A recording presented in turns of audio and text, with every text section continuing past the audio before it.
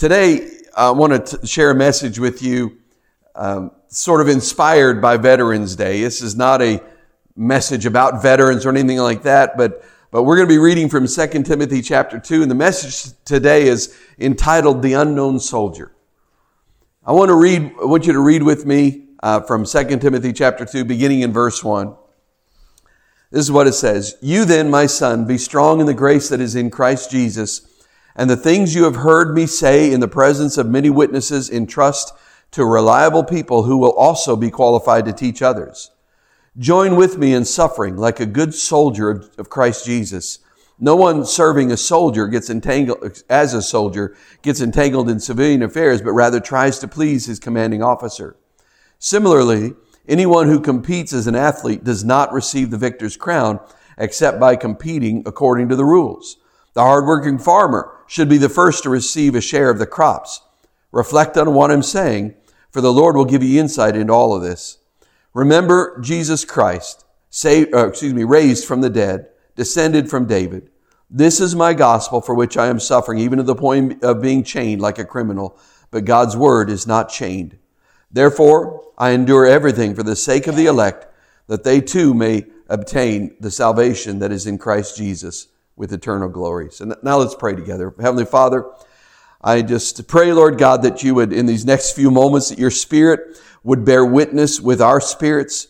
And Lord, I pray that this word, though it may be simple, I pray that it would go deep in our hearts, and that, Lord God, it would bring profit to our souls, that we would grow as a result of hearing from your voice today.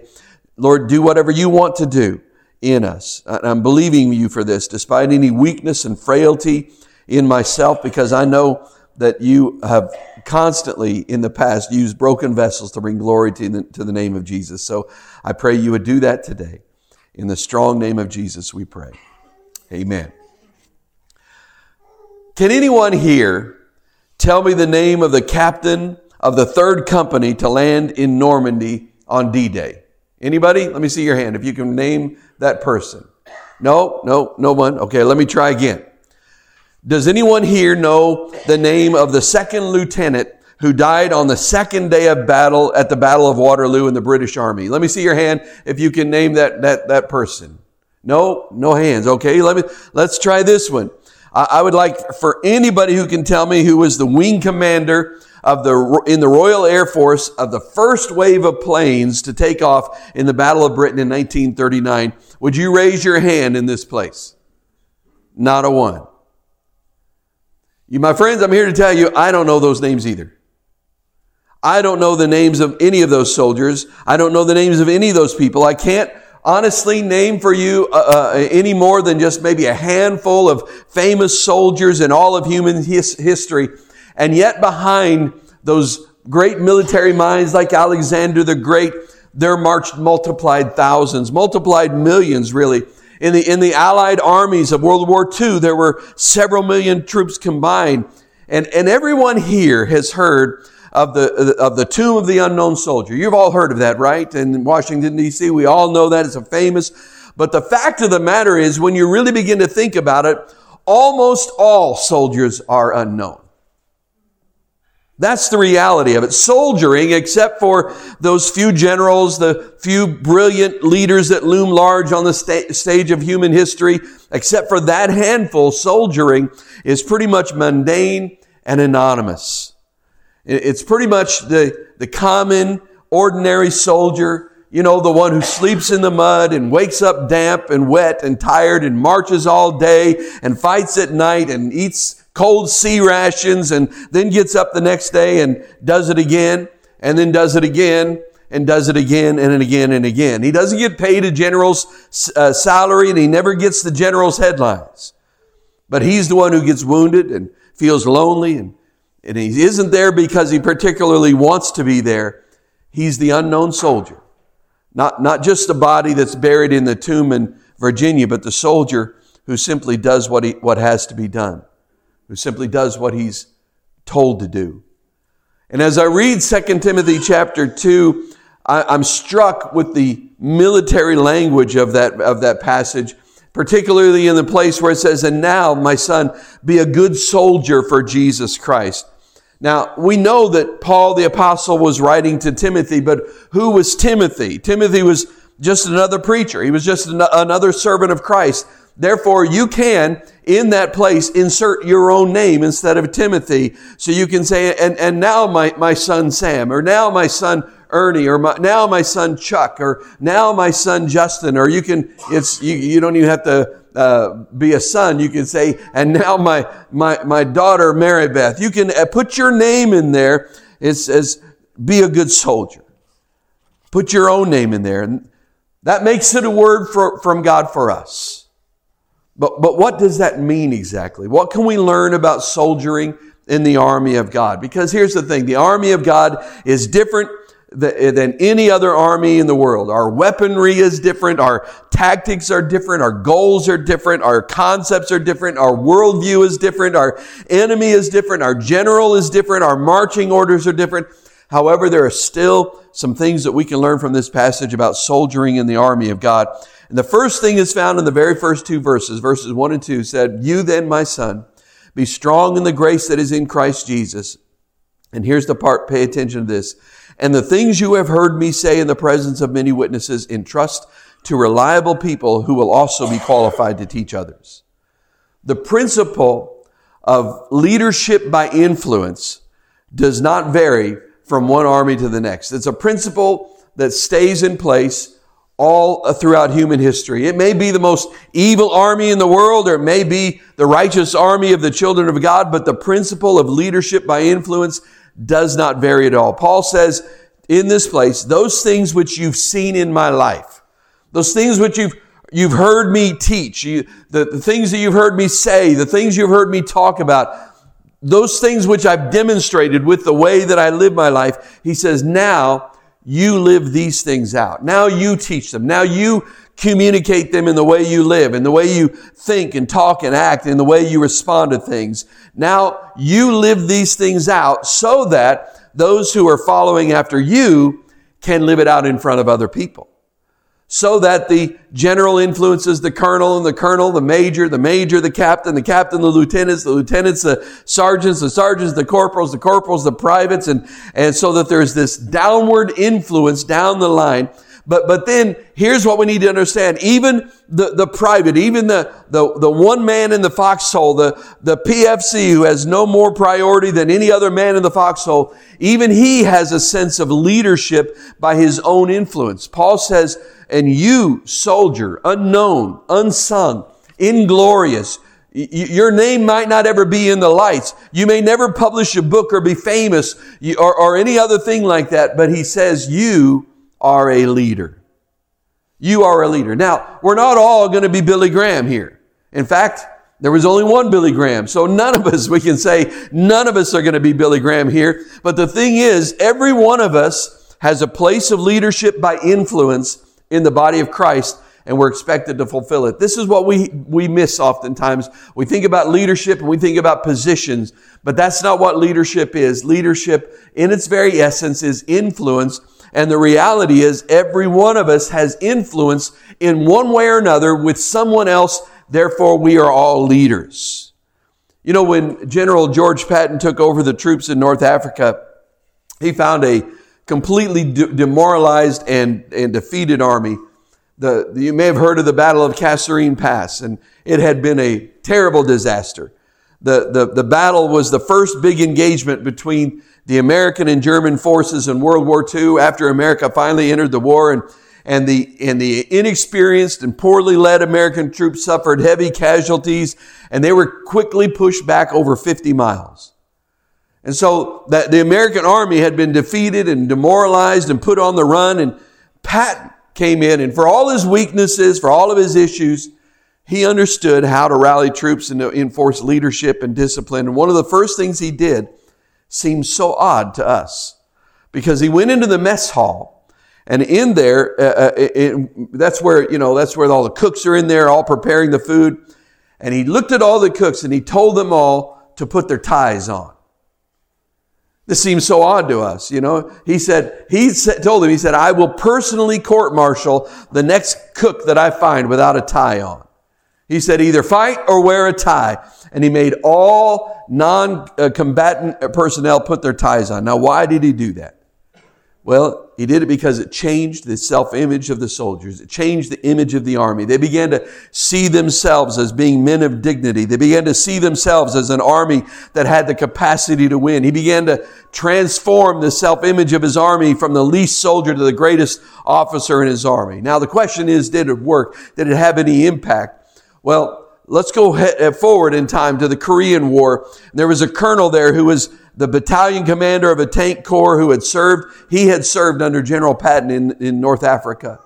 This colonel learned a lot by watching General Patton, and he became concerned over the number of head injuries that tank crews were having when the tank became immobilized. What was happening is the tank would get hit and it couldn't move and it was completely immobilized, and then the soldiers would begin to open up the turret and crawl out, and the enemy would wait for them to crawl out, and they would shoot them in the head as they poked their head out of the tank. So the colonel was so concerned about all these head injuries, that he began to walk through the battlefield, and he started fining every soldier anywhere that he found climbing out of a disabled tank without his helmet on. He would just fine him right on the spot, make him pay his money right out of his pocket, and fine him right there on the battlefield. Well, you know what? By the end of the Korean War, that battalion had fewer head injuries than any other tank battalion in the history of the entire war, because that man inspired confidence. Furthermore, at the height of winter, on days that were so cold that the soldiers could hardly stand the freezing temperatures, they were wearing their overcoats inside their tents, inside their sleeping bags, trying to stay warm at night. This man would go down to the frozen rivers of Korea and bathe in the river every morning, because he said only a clean soldier is a good soldier. Well, gradually, as he did that, he didn't make anyone else do that, but the other officers gradually began to go and bathe in that cold river, even in the winter time in Korea, because they sensed the dignity and the leadership and the authority of that battalion commander. So from Patton to that colonel, to the majors, to the captains, to the lieutenants, there is this principle of leadership by influence. Professionalism breeds professionalism.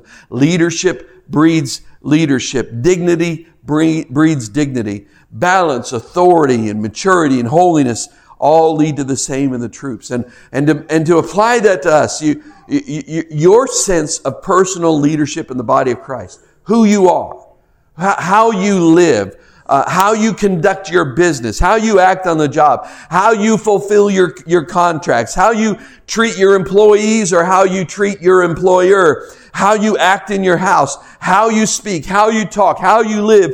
It's all of huge significance. It's easy for us to say, how I live or what I do doesn't really matter. I'm a nobody, but that's just not true in the body of Christ. It has huge significance. You know why it has huge significance? It has huge significance because somebody is watching you. Somebody is paying attention. Somebody is listening. And their life's decisions may be based on your leadership in this thing we call the army of God. So you're not just a follower. Every single one of us follows somebody, but also leads somebody else. Because every one of us has influence in at least one person's life. It may be your children. It may be children that you serve, other people's children in this church. It may be a friend that you have. It may be somebody else, a fellow member of the church. I don't know who it is, but I do know this. You lead somebody. You are leading somebody. The question we have to ask is, where am I leading them? Because you are leading them somewhere. You know, over the years, I've had a privilege of meeting a lot of different people. Some of them are well known, at least in various circles. But when I do meet people that are well known, one of the things I do to gain some discernment about them is that I don't necessarily look at that person or how they act, because they can put on a good front. You know what I'm saying? But I look at the people around them. And I look at how they act. And one of my favorite people in the world that I've ever met is just an incredible man. His name is Hal Donaldson. Most of you probably don't know that name, but some of you may. But he was the founder and president of Convoy of Hope. And if you don't know about Convoy of Hope, it's this unbelievable ministry that anytime there's a disaster in the world, they're usually the first ones there to serve the community and to serve the people, to help them. They bring groceries and food and water and supplies and all these kind of things. We had a what they called a 1,000-year flood in Georgetown when we were there. And I contacted the people at Convoy of Hope, and they sent a semi-truck load of water down there, and we were able to distribute it to people because all the wells out in the outlying community got contaminated. And so they worked with them. Convoy of Hope, last time I checked, I don't know what the number is, but last time I knew, I don't know if you know anything about Haiti. Haiti is the poorest nation in the Western Hemisphere, by far the poorest nation. And the last time I knew, they were feeding and providing education for over 25,000 children every single day. This is wonderful ministry, powerful, all over the place. Hal Donaldson, when I met him, I would put him in the category of a great man. I would say he's a great man. Yet I'm here to tell you that when I met him, he also may be the most humble man I have ever met in my life. He's just so precious and down to earth. And when I look at the people around Hal, one of the things I see people who are genuine, people who are very down to earth. And when Hal Donaldson walks into the room with his team at Convoy of Hope, nobody bows before him. Nobody hushes up and acts differently. There's no showmanship or flamboyance. They're real because Hal is real. And they've learned to be servants because Hal has led them as a servant. And my dream and vision is that the leadership style of Jesus, of genuine love and unfeigned faith, would trickle down through the whole body of Christ, and that we would begin to provoke each other to good works. But here's the problem with that. We all can't see Jesus. Isn't that right? But I can see you. I can see you. Other people can see you. You talk about, you may not ever thought about this, but you may not think about leading the pastor, but I want you to know, I'm watching you, and as I'm watching you, I'm learning from you how to be a Christian every day. I look at you, I gain from you, from watching your life. And every now and again, I can tell you this happens way more often than I would like, but every now and then, you know, when I get up here on a Sunday morning and the sermon is just crashing and burning, and I just feel it spiraling downward. I'm telling you, sometimes you get up here and you preach, and it feels like it rolls off the pulpit and lands on the communion table and just lays there and dies a slow death. That's how it feels sometimes, you know. And when that every preacher has those days, those Sundays, and I call it the von Hindenburg syndrome, where they burn before they crash. You know, it's on its way down. But when I begin to feel that a sermon is doing that, and you know, some days by the way, I have learned a long time ago to not go by that feeling, because the Sundays when I feel like, man, this is terrible, this is going awful, then afterwards somebody will come up and say, Pastor, I want you to know that really changed my life. And I'm like, really? You know, I don't say that, but inside I'm thinking, how in the world? That must be God, you know. And then other times I get up here and everything just flows, and I'm like, man, this is an incredible day. And everybody walks out saying, you know, like yawning. It's like, well, that was just another day or whatever. But here's the thing. When I begin in a service, when I begin to feel that the sermon is just crashing and burning and things are going well, I want you to know there are certain people, and I'm not going to say any names in this place, but there are certain people in this congregation that I tend to look at you. I look in your direction but when I do, I can actually sense encouragement coming from you to me. That's leadership. You're leading me. You're helping. When you do that, you're saying, come on, Pastor. I know you got a better sermon than that. Now give it to us, you know. You know, they're saying, come on, Pastor Dave, preach the word. And it's I feel that encouragement. And with that encouragement, you're influencing me. You're helping me. You're leading me. Come on. Hey, somebody's taking it serious back there. I feel that encouragement. So we have that principle of leadership by influence, and we need to understand your life matters, how you live matters, how you talk matters, the way you treat other people matters, because it's all about your influence on the lives of other people. You can either be leading them toward Jesus or you can be repelling them away from Him. The second thing we can learn about the army of God is that the soldier of God is the obedient soldier. Sometimes we suffer. Paul said that. Sometimes we endure hardship. Paul says that in this passage. But we are always called to obedience. You know, there's a fascinating, really a tragic chapter in the North Africa campaign of World War II. There was no North American campaign. But there was a mechanized column that had been ordered to maintain radio silence. The radio operators in the various units in the mechanized column just ignored that order.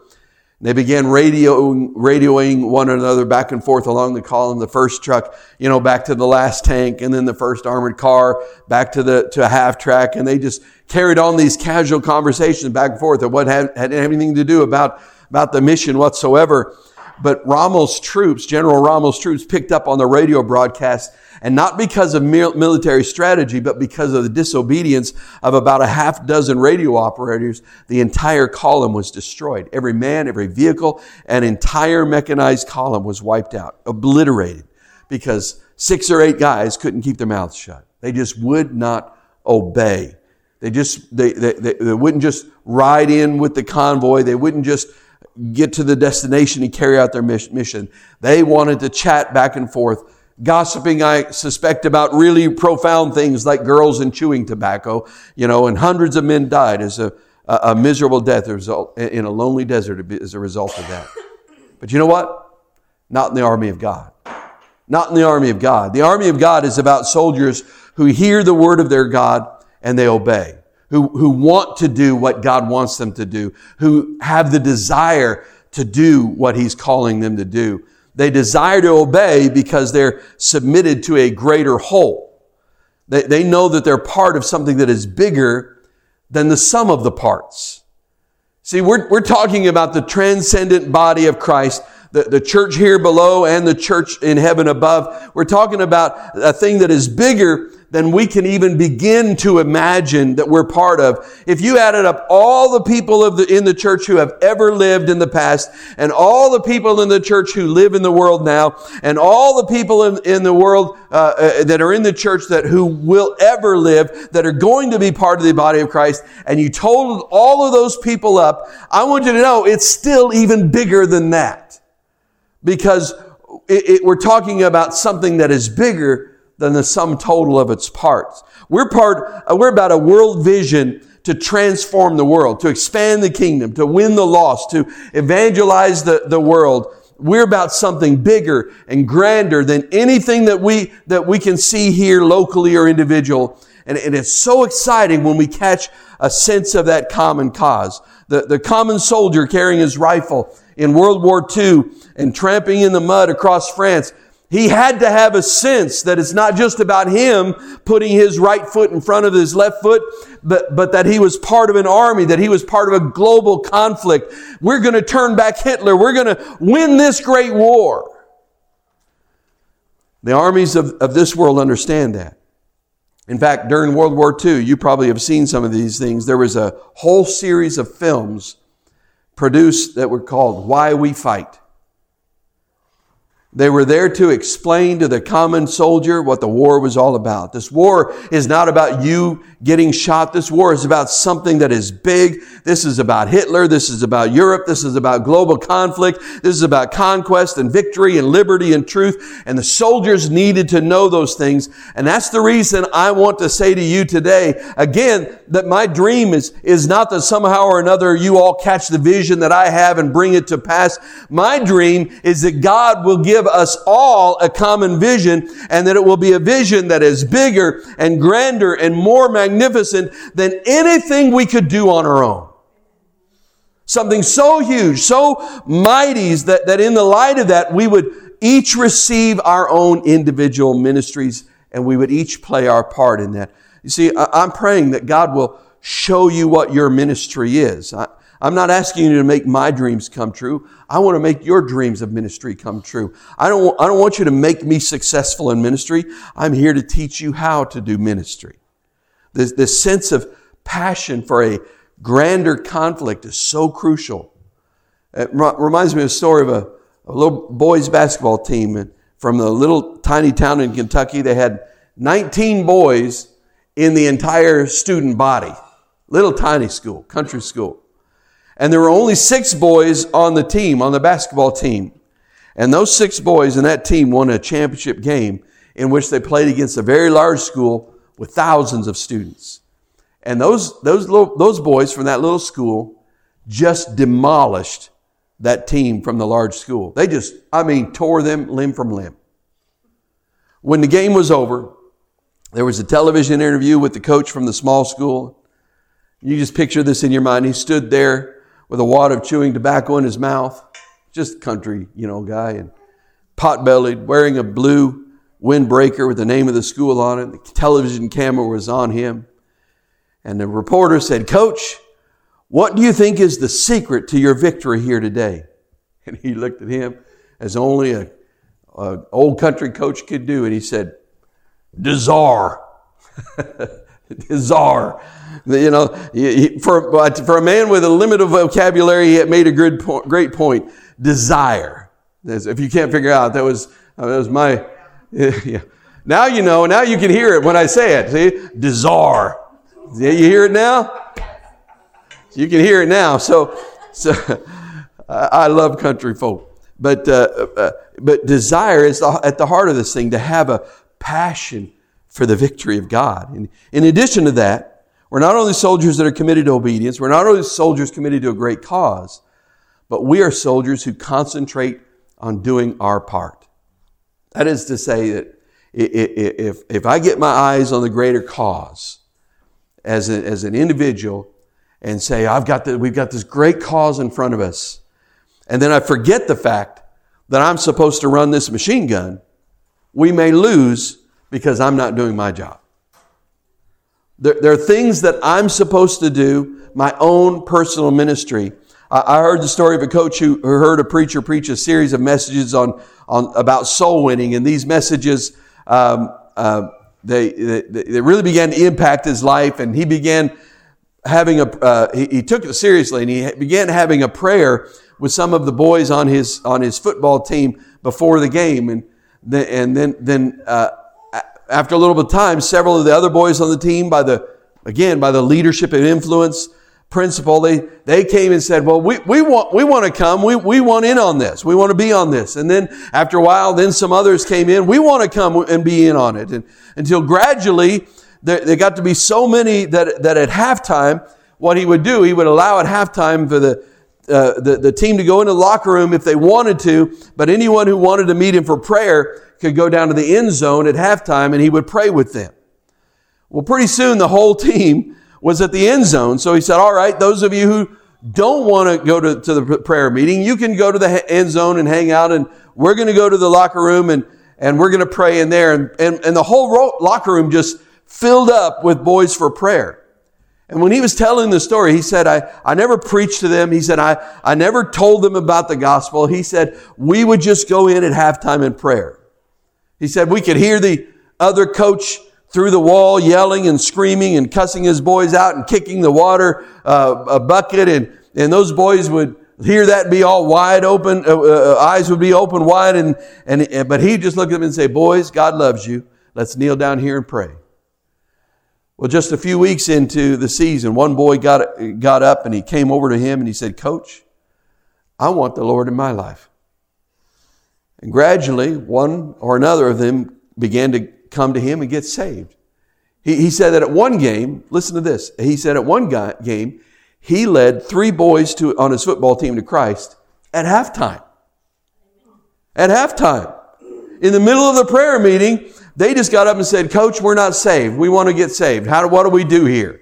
And listen, this is just one man who did what he could do, who understood his calling and said, "This is what God is calling me to do." And he did his part, and he started making a difference. And we have people like that all over the place. We have people like our precious faithful Sunday school teachers like Miss Nett and Miss Linda, and people like that who are faithfully giving their lives, and they have done it for years, to loving children and telling them about Jesus. And I'm here to tell you, there are people serving Jesus today because of their faithfulness and because of the faithfulness of people like them in this church and in this body. Listen, you're not going to win the whole world. You're not going to do the whole thing yourself. But you have to do what you're supposed to do. Concentrate on the job that you can do right now. And listen, don't get caught up in this thing. There's so many of us. Listen, I believe in spiritual gifts, and I think they're really important. And people take their tests and try to figure out what their spiritual gifts are. But unfortunately, what happens is often that becomes an excuse not to do what needs to be done. Because all of a sudden you have something that needs to be done and you need somebody who's willing to serve, and they say, oh, well, that's not my gift. I don't have the gift of serving, so I'm not going to do that. I just want to clear this up right off the bat. Okay, here's the thing. Your primary area of ministry is in the area of your gifting. Okay? I'm not going to argue that. But your secondary area of ministry is anywhere there's a need. If you see a need and you can meet it, that's what a soldier of the cross does. He steps in and does what needs to be done. And you do what you can do right now. I want to go back to another war story. There was a German bombing raid on an area of British factories and homes at the height of the Battle of Britain. And in that raid, about 1 out of every 3 bombs that the Germans dropped on Great Britain failed to explode. So they pulled some of those unexploded bombs out and they carefully dismantled the firing mechanism. And what they found was those bombs that hadn't exploded had been stuffed with cotton. And there was no way that those bombs could explode because of the way they had been stuffed with cotton. And inside there, what they found was a note written in Czechoslovakian. They had to find somebody who could translate the note. And as it turned out, what had happened was that there were Czechoslovakian prisoners who had been taken by Hitler's troops back into Germany to work in a munitions plant. They couldn't stop the whole war. They couldn't fight. They couldn't win. They couldn't do much of anything. But all that they could do was whenever they got a chance, they could stuff cotton in the firing mechanism of the bombs that they were loading. What did the note in Czechoslovakian say? It said, "Dear England, for now, this is all we can do." Listen, I'm here to tell you, anything you can do, do it. Step in and do it. Don't say it's inconvenient. Don't say it's too hard. You need to get in there and stuff some cotton in some firing pins. Maybe that's all you can do. Maybe all you can do is come and help hand out a turkey for our turkey giveaway. Maybe all you can do is come and help clean a toilet every so often at the church when they need help. Maybe all you can do is step in and help in the nursery when there's nursery workers needed. Maybe all you can do is something that seems small and insignificant. Maybe you feel like there's so much more, and I've got this ministry over here. But listen, if you see a need that needs to be filled, I'm telling you, it is the work of a good soldier of Jesus Christ to step in and say, I'm going to do this, and if it's not my calling, I'm going to do it until God raises up the right person.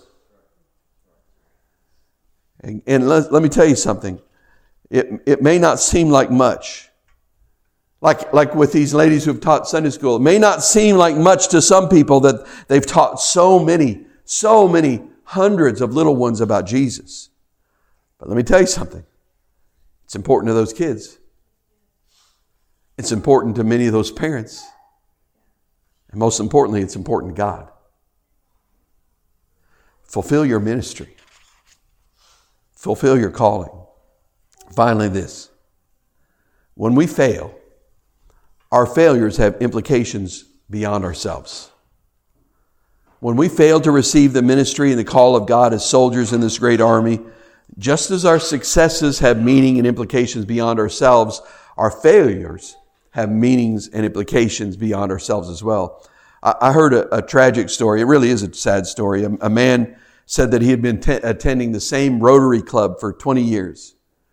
And at his church, they were having a Sunday school campaign And he got inspired. And he's like, man, I'm going to do this. And so he got up in his Rotary Club meeting and he said, I'd just like to invite all you guys to Sunday school tomorrow, the men's Bible classes at my church. I'd love to have you guys there. I want you to come check it out. And you're all members of the Rotary Club with me, and we're having this Sunday school drive, and I'd like to ask the Rotary Club to come and sit in men's Bible class with me on Sunday morning at my church. Well, he said that, and when he was done, all of a sudden, in that group of men, there's one of the men just broke out laughing, just pounding the table, and just laughing, tears streaming down his face. He thought this was hilarious. And the man finally got flustered. He said, Harry, what are you laughing about? And Harry said, well, I'm sorry. I thought you were joking. He said, you're serious, aren't you? And he said, yes, Harry, I'm serious. I'm inviting you to Sunday school. And Harry said, well, how would I know you were serious? He said, we've been going to the same Rotary Club together for 20 years and you never mentioned Sunday school or Church of Jesus before. The man said that went through his heart like a knife. I remember when I was in high school, between my junior and senior year in high school. Now, I grew up in church, but it never became real. It never became personal to me. Because, see, God doesn't have grandkids. You know what I'm saying?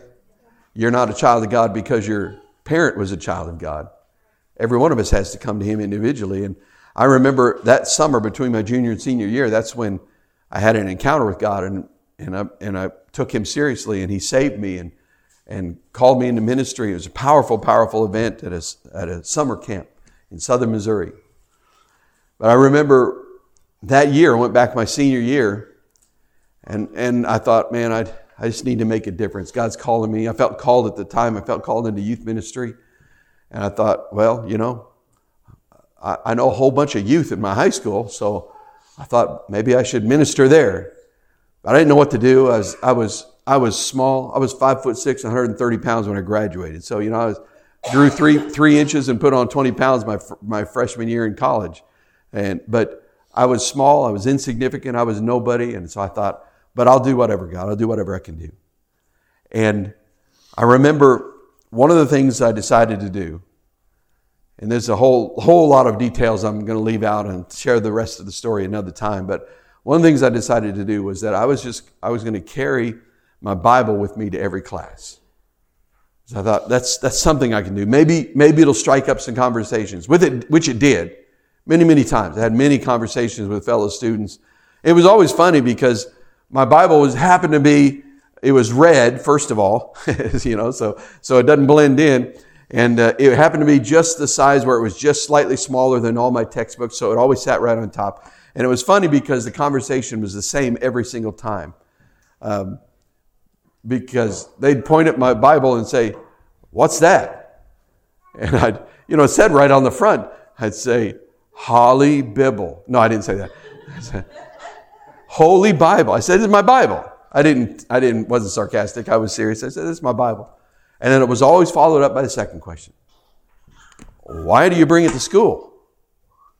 Which is their invitation for me to tell them what God had done in my life that summer before. So anyway, I was doing that my senior year in high school. And there was a friend of mine that saw the Bible. We had a small conversation. But in that conversation, I had known him for a long, long time. He said, oh, yeah, well, I'm a Christian. And I was like, why have you not? I didn't say this, but inside I'm thinking, why did you not ever tell me? It's the same situation with this man. If I fail to take my calling seriously, it will have consequences on somebody's life. That's the thing we forget about this thing, I know this. I don't want anybody anywhere to know me and not know that I'm about Jesus, that I'm about God, that I'm about His church, that I love the Word, that I'm a man of prayer, that I walk in holiness insofar as God gives me grace. I can't stand the thought that at the end of 20 years of intimate contact with somebody that they'd say, whoa, I didn't know you were a Christian. You mean you go to church? You mean you go to Sunday school? What a pathetic tragedy that would be. No, Listen, friend, God has given us marching orders. He's given us a summons, a call.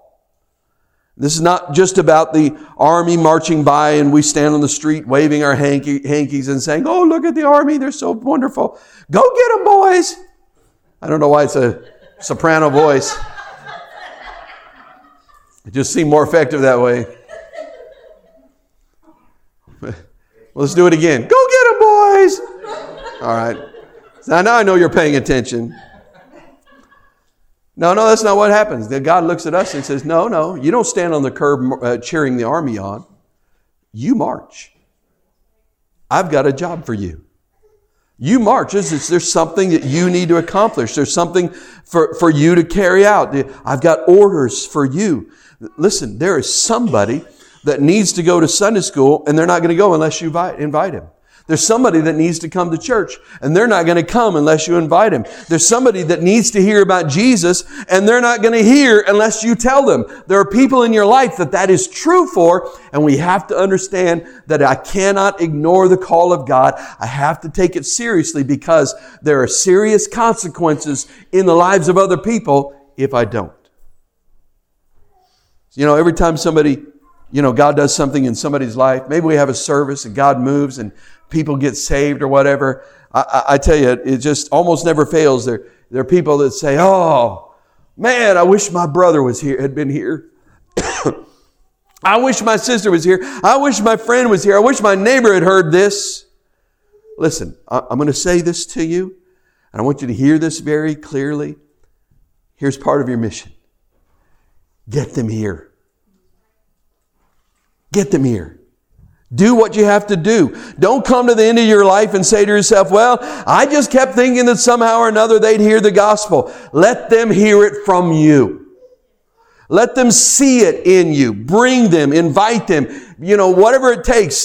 Tell them you'll take them out for a steak dinner afterwards, and then, buy them a hamburger and say, well, it's ground steak. Don't do that. But whatever it takes, whatever you have to do, get them in the house of the Lord. Tell them about Jesus. Be the fulfillment of the command that God has put on the soldiers of God. Back in the Civil War, just shortly before I was born, I'm not quite that old, but Robert E. Lee marched his troops toward the Battle of Antietam. And he worked out a very complicated battle plan, which surely would have won a great victory for his armies. Probably would have punctured the resistance of the North. And he sent a diagram and an outline of the battle plan to one of his generals who read it. Then his general, after he read it, wrapped cigars in the battle plan. He wrapped cigars in the battle plan of his general, and then he laid them on the floor of his tent. The next morning, when they packed up and folded their tents and began to march forward for the attack on Antietam, the cigars and the battle plans were forgotten and they were left on the ground. Well, a Union soldier without a stripe on his sleeve marching through the next day saw the cigars wrapped in paper and diligently felt that it might give some kind of clue about the Confederate army that had just camped there ahead of him. So he opened it up, and when he looked at that, he realized that he was holding in his hands the battle plan of the generals of the armies of the South. So he took them to his commanding officer, who took them to his general, and the South was repulsed at Antietam because a private soldier, just a dog face with a gun over his shoulder, was more diligent in the execution of his office than a general who had been commissioned to lead an army. Listen, we are living in an age when generals are falling all around us. We're living in an age where the mighty and the high and the exalted, I'm talking about in the army of God, are failing. The great ministries, the great big names, the big headliners of the Christian community are crashing and burning. You hear all the time about these great people who are supposed to be pinnacles of the church, and you find out that they're not who they said they were. Well, the truth is, I've just about had it with the big stars. I've just had it with them. From here on in, you know what I want to do? I want to hang out with soldiers. From here on in, I want to be with people who will do what God says to do, who will do what needs to be done, who will march when the marching is tough, who will endure hardship gladly, who will do the work of an evangelist, who will fulfill their calling with a desire for the glory of God. Now, let me close with this. Many years ago, just after the Civil War ended, there was a young man who went to telegrapher school. He wanted to learn how to operate a telegraph.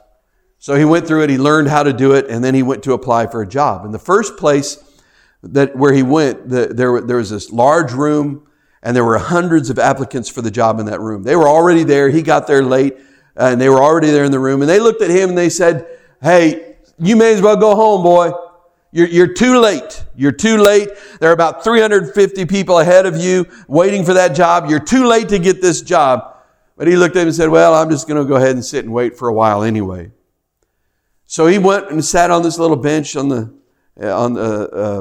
side of the room, and all the other applicants were in there, and they were all, reading the newspaper, and they were talking and chatting and just doing the stuff you normally do in a room like that. And all of a sudden, out of nowhere, this young man got up and he walked through a side door, and then he came back out of that room with a piece of paper, and he got the crowd's attention, and he said, "I got the job. You can all go home."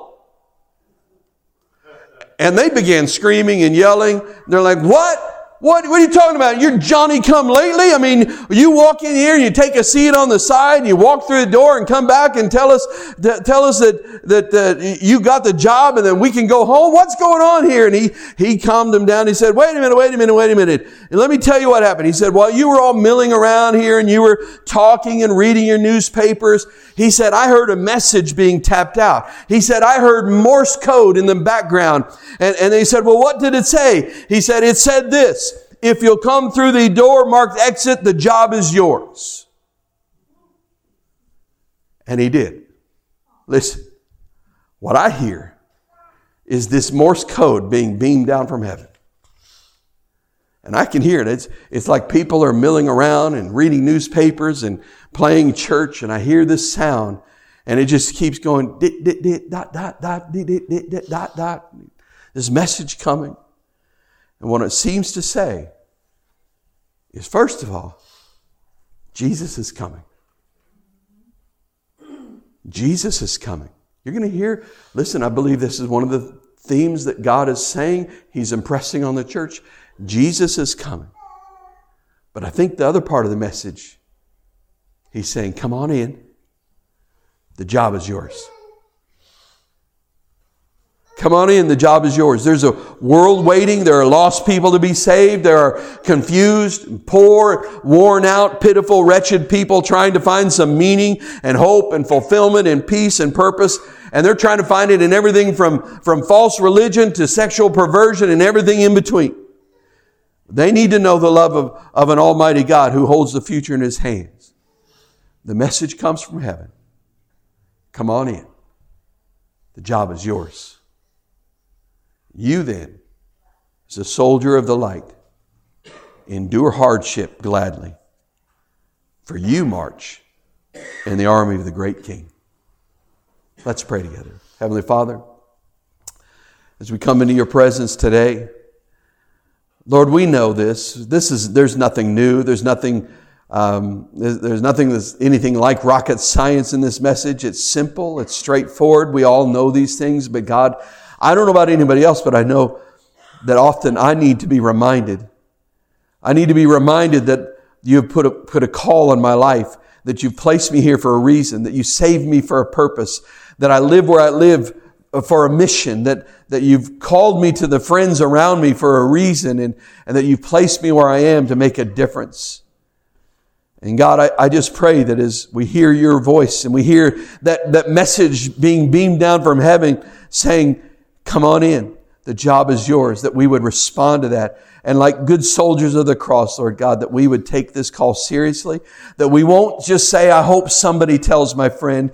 I hope somebody tells my coworker about Jesus. I hope somebody invites my neighbor to church. I hope somebody does this. But God, that we would look and we would say, God, I'm going to be a good soldier. I'm going to be obedient. I'm going to do what I can do. And maybe all I can do is is take a dinner to somebody and tell them Jesus loves them. Maybe all I can do is invite somebody to Sunday school or invite somebody to church.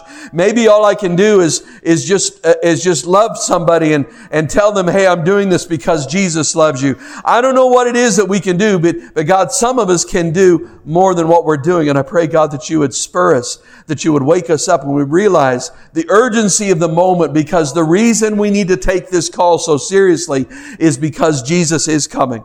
These are the last of the last days. I believe that with my whole heart. And I pray, God, that you would catch a hold of our hearts, that your Spirit would begin to stir something in us, and we'd realize that we have the message that makes the world whole. We have the message that heals brokenhearted people. We have the message that sets people free from addiction and sin. We have the truth. We have the one, we know the one who does all these things. And so, God, I pray that you would just speak to us. But more than that, I pray, God, you'd give us courage to respond. And Lord, give us specific direction. Whether it's meeting a need in this church, or the meeting a need in another person's life, or reaching out to a neighbor or a friend or co-worker. God, I pray that we would each just respond by doing what we can do and leave the rest of it in your hands. And with heads bowed and eyes closed, and there's nobody looking around, listen, I don't know where anybody is. I don't know how your relationship with God is. I don't know how things are going, because you can fool me pretty easily. But maybe there's somebody here, first of all, would say, Pastor, I want you to pray for me, because I can't respond to being part of the army of God because I'm not a child of God. I'm not where I need to be with God. I need to make things right. And if that's you, I'd love to pray with you. And if you'd like that prayer, I'm not going to embarrass you, but if you'd like to have that prayer, would you slip your hand up right where you are? Or maybe you're on the live stream and you'd say, pray for me. Is there anybody? Maybe there's people here then.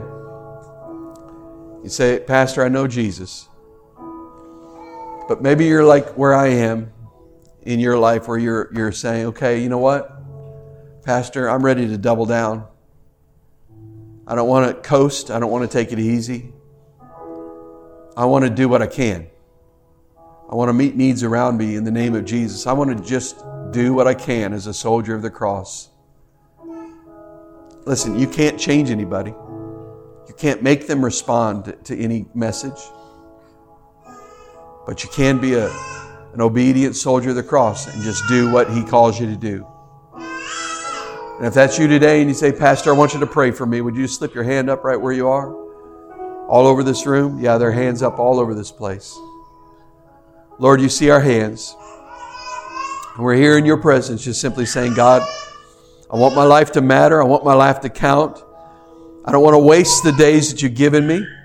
I don't want to waste the opportunities to serve that are in front of me. So God, I pray you would help us each. Give us eyes to see and anoint us, Lord God. Help us to be ready for every divine appointment. Help us to be able to recognize those moments.